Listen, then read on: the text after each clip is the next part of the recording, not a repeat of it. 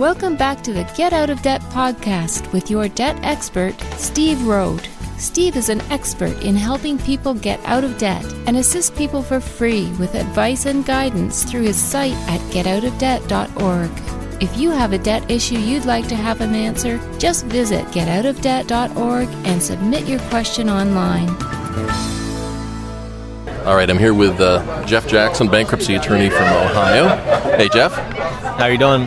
Good. And so we're going to talk about bankruptcy, about the fears that people have, about the apprehension that they have in going to talk to a bankruptcy attorney. I'm sure that you've seen it many times in your practice, where somebody comes in and they feel that you're going to judge them or they're embarrassed or afraid.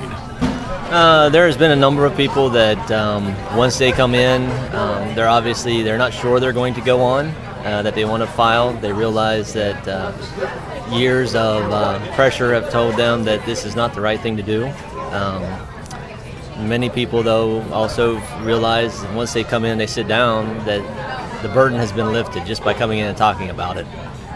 So once they come in and talk about it, they feel the burden's lifted, and then they walk away and don't do anything. Have you seen that happen? There have been clients that have come in and they walk away and they never come back in the door.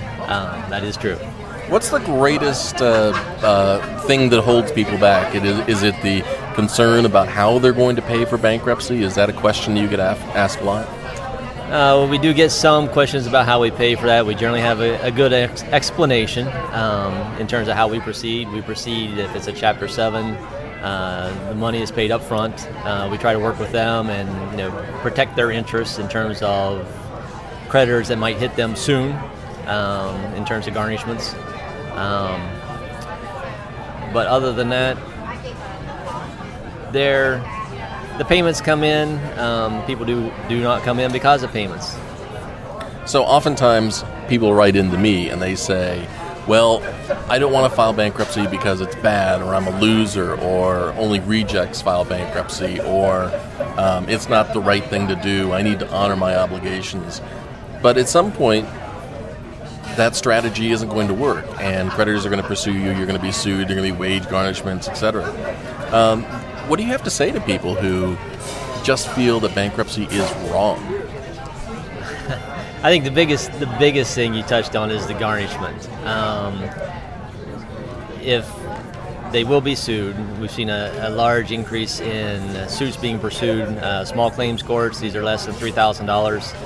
General division, which is more than $3,000. The biggest fear or the biggest issue that can be helped in bankruptcy is the garnishment. Realizing, I know in the state of Ohio, they can pursue 25% of your net income. Now, when that's coming out of your paycheck on a weekly or bi-weekly basis, that really hurts your budget. And there's not many ways to stop that other than bankruptcy. So what are some of the kind of debt relief scams or schemes that you've seen out there that people have come into your office with, be it loan modification or debt settlement, or have you seen other things that people have just been taking advantage of and trying to get out of debt? I think the big ones I've seen is the debt settlement, and it's basically the realization people don't understand. They see the golden nugget of we can settle these debts for 50% or less. They flat out tell you that this is a 3 to 5 year process. They tell you it's going to take time. They may even say that they have attorneys involved. But the bigger things, you need to read the papers. They will tell you may be sued. Well, more than likely you will be sued. They're not going to provide attorney representation for the court case. The debt settlement works on time. They need those debts to be sold and sold and sold so they can eventually settle those. Again, the creditors are actually turning back towards the court system more regularly to collect the debt. And when you're not going to get any help with a lawsuit, you're going to lose money through the garnishment. And you're already paying them a set amount per month. Now you're just going to lose another 25% of your income. If you fail to make the payments to them on a monthly basis, that money's gone. And their contract's terminated, so you have lost everything that you've put into it. You mentioned something earlier that was interesting, that HSBC, one of the banks we recognize, instead of selling the debt, which is kind of the debt settlement strategy that you talked about, is just simply going straight to court and suing people, right? That is correct. We've seen a number of HSBC, some other major banks, with especially on credit cards or the, I won't call them a payday loan, but like the check in the mail that comes with your credit card. They are pursuing those as the holder of the note, and they are taking those to the court even for amounts owed that are less than $1,000. Oftentimes people say to me, I don't want to go bankrupt, but I want some other solution that gives me some legal rights or control over my creditors. What other solution is there besides bankruptcy? The only ones that I will mention is the approved credit counseling agencies.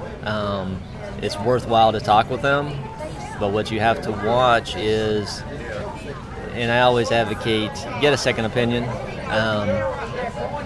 They're like the debt settlement companies. They're only dealing with unsecured debt. They may ignore the fact of what are your mortgage payments. We've had cases where fixed income individual, elderly, they still have a mortgage payment to make or medical expenses that are an ongoing expense, and they'll end up in a 5-year consumer credit program that, yes, fixes the interest, works with the creditors, but it doesn't leave them enough money to live on. And so those are going to fail also. Not all of them, but we have seen that instance.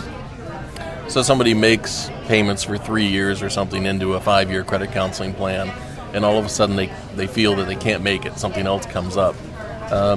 What do they normally say to you when they come in? I tried to do my best, or I failed, or what? They generally don't say that they failed, but they generally feel that they've been misled. They feel that the non-bankruptcy option is kind of their savior, but then when they realize it's not working out for them, I think they actually feel more depressed about the fact that they did that and they got taken, as opposed to coming in for bankruptcy first.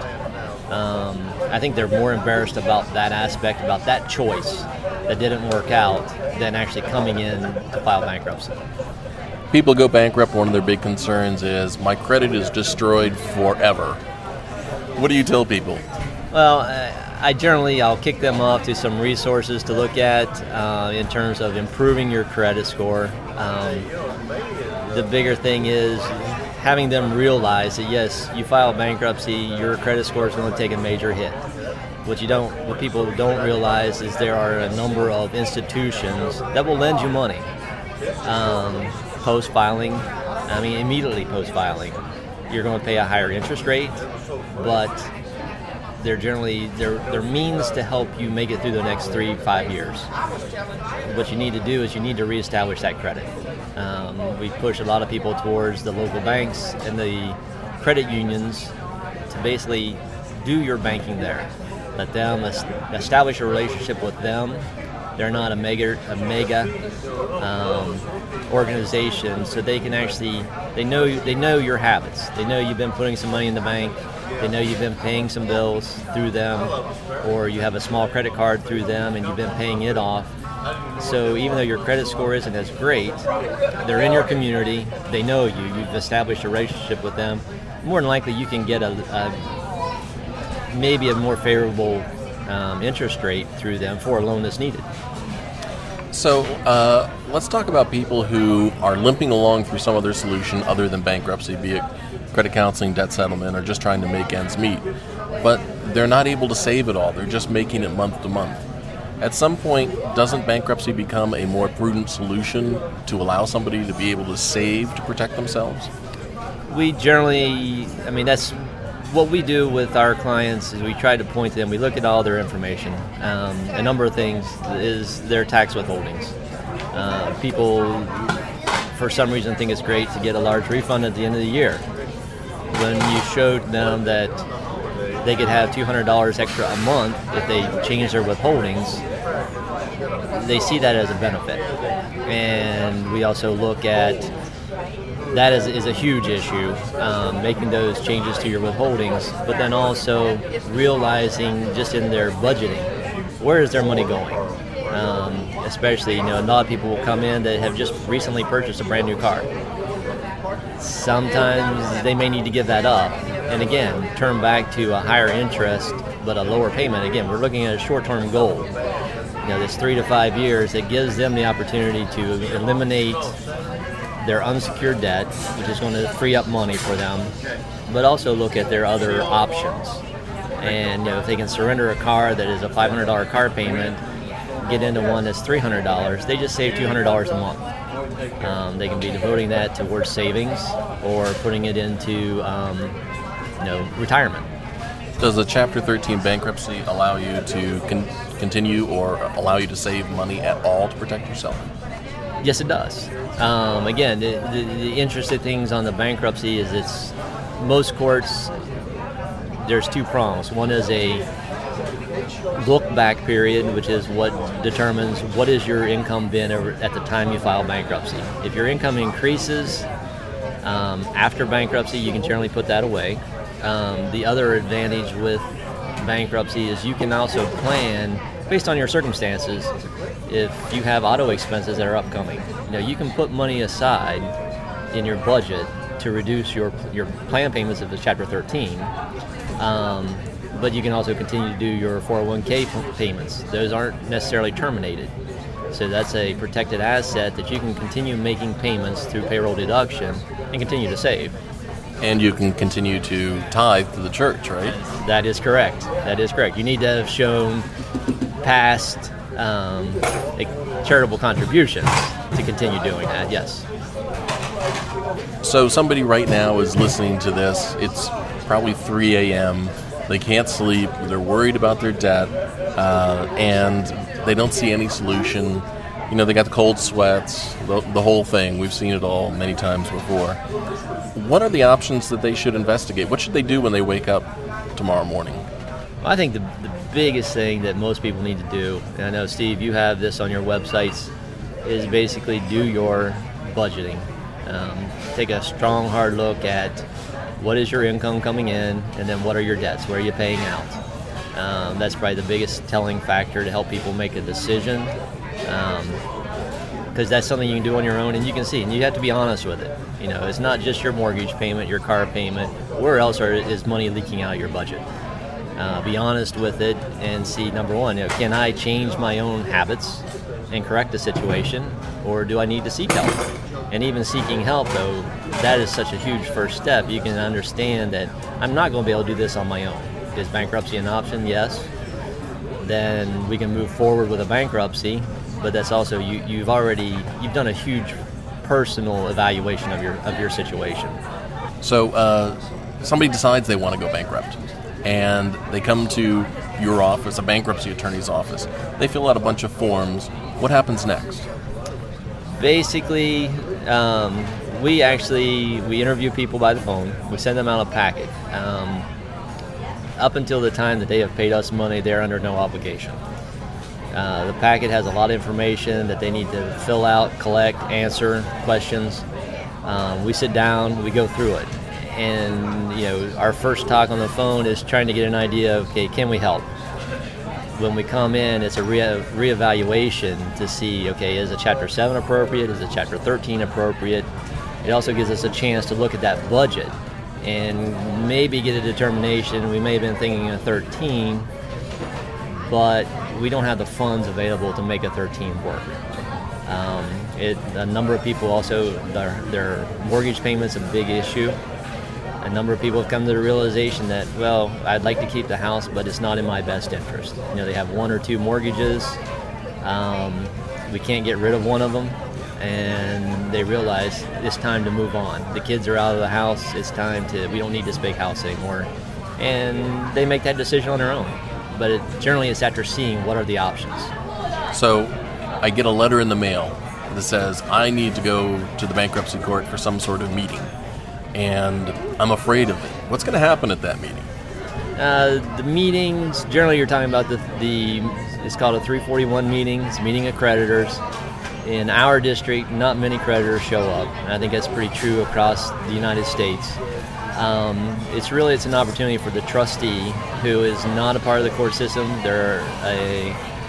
We call them a they're a commission liquidator, and especially on Chapter 7, the term is liquidation, and I think the intent was it's liquidation of your assets. In today's market, it's a liquidation of debts. The trustee is making sure that you've disclosed your information correctly, there's nothing to correct. They're getting a sense that you've been forthcoming on your information, you've disclosed all your assets and all your liabilities. And they're basically determining, is there an asset that we can take and liquidate to pay off some of the creditors? Most of the times, there are not many assets. We generally know what's going to happen. Automobiles are generally a big issue, and sometimes it's a game we play. We make our first guess, we submit forms, see how the trustee responds. We can always come back and modify those forms or talk about how we're going to handle this situation. There may be assets that we can't protect, and the trustee is going to be interested in those. But it's not a scary meeting, is it? It's really not a scary meeting. We try to bring our clients in, hopefully a few minutes early. Our time slots are set up on a half hour. There's generally 4 cases per half hour. If we can it's a 5-minute ordeal, unless it's a very complex case. You answer the questions, the trustee is verifying your information, and again, looking for assets that you may have missed disclosing, things that you transferred property within the last 10 years, mainly real estate. Not saying that they can get to that, but they're looking to see, have you given anything away for less than it's worth? It's a very painless situation as long as you're prepared. We do our best to try to let our clients know, here's what's going to be asked, here's the things you need to bring. The bankruptcy court sends you a list, says, here are the items we need you to bring. And again, they're trying to find out what are your assets. So if we can get in early, sit through a couple of these, it helps ease the tensions. So that they see, here's the line of questioning. Oh yeah, I know the answer to these questions. And it puts the clients at ease. And then in a Chapter 7 bankruptcy, the next thing is a letter from the court that says, woohoo! Actually, it doesn't say that, but they get a letter saying the debt's been discharged, right? Pretty much. There's one other obligation, and that is you have to follow up with the debtor education course. You will not get a discharge without filing that, and that's due within 45 days after the meeting of the creditors. So that's an obligation that the debtor continues on with. They do that course. We upload it to the court. You'll get your discharge. If there are some assets that need to be handled, sometimes people have too much money in a bank account or a whole life insurance policy that's not properly beneficiary. Those can become assets of the trustee. You don't lose the insurance policy, it's just the cash value if it's there. So it may drag out if there are assets that the trustee is interested in. You'll still get your discharge. The discharge will come out, but the case won't close until the trustee has done all their administrative duties. What is the immediate benefit of filing bankruptcy for somebody who is in terrible debt being chased by creditors? The immediate benefit is all collection actions stop. If it is a pending case, we actually send notices to all the courts that you have a case involved in, alerting them to the fact that you have filed for bankruptcy protection and requesting that they honor the automatic stay. The beauty of that is you put it in front of the judge, it's filed on the docket. It's also, the notice goes out to the creditor, because through the bankruptcy process, although we try to cover as many of the creditor addresses as we can to make sure that they get notice, they may not get notice for the next 5 days from the court. We're sending a direct mailing out that day to the court, to that creditor, regarding that pending court action. So we know that it stops collection activity immediately. Well, they might get a few phone calls, and if they do, they should probably, what do they tell the collector? Generally, most collectors are stand up. If you tell them that, even if you tell them you've retained an attorney, give them, if you've retained us as an attorney, we tell our clients, if you get a call, Tell them you're looking at filing bankruptcy, you retain an attorney, and give them our phone number. They'll call us and ask us, has the case been filed? Or first of all, have you been retained? Yes. And retained means? Retained means you've paid us some money to look at your case. They'll follow up with us and ask us about the case. We'll let them know that, yes, we've been retained. Maybe we haven't filed yet. And they'll politely say, we'll check back in 30 days. It eliminates the phone calls to your house. It doesn't mean it's going to stop everybody. I mean, you need to let them know that you're looking to file bankruptcy.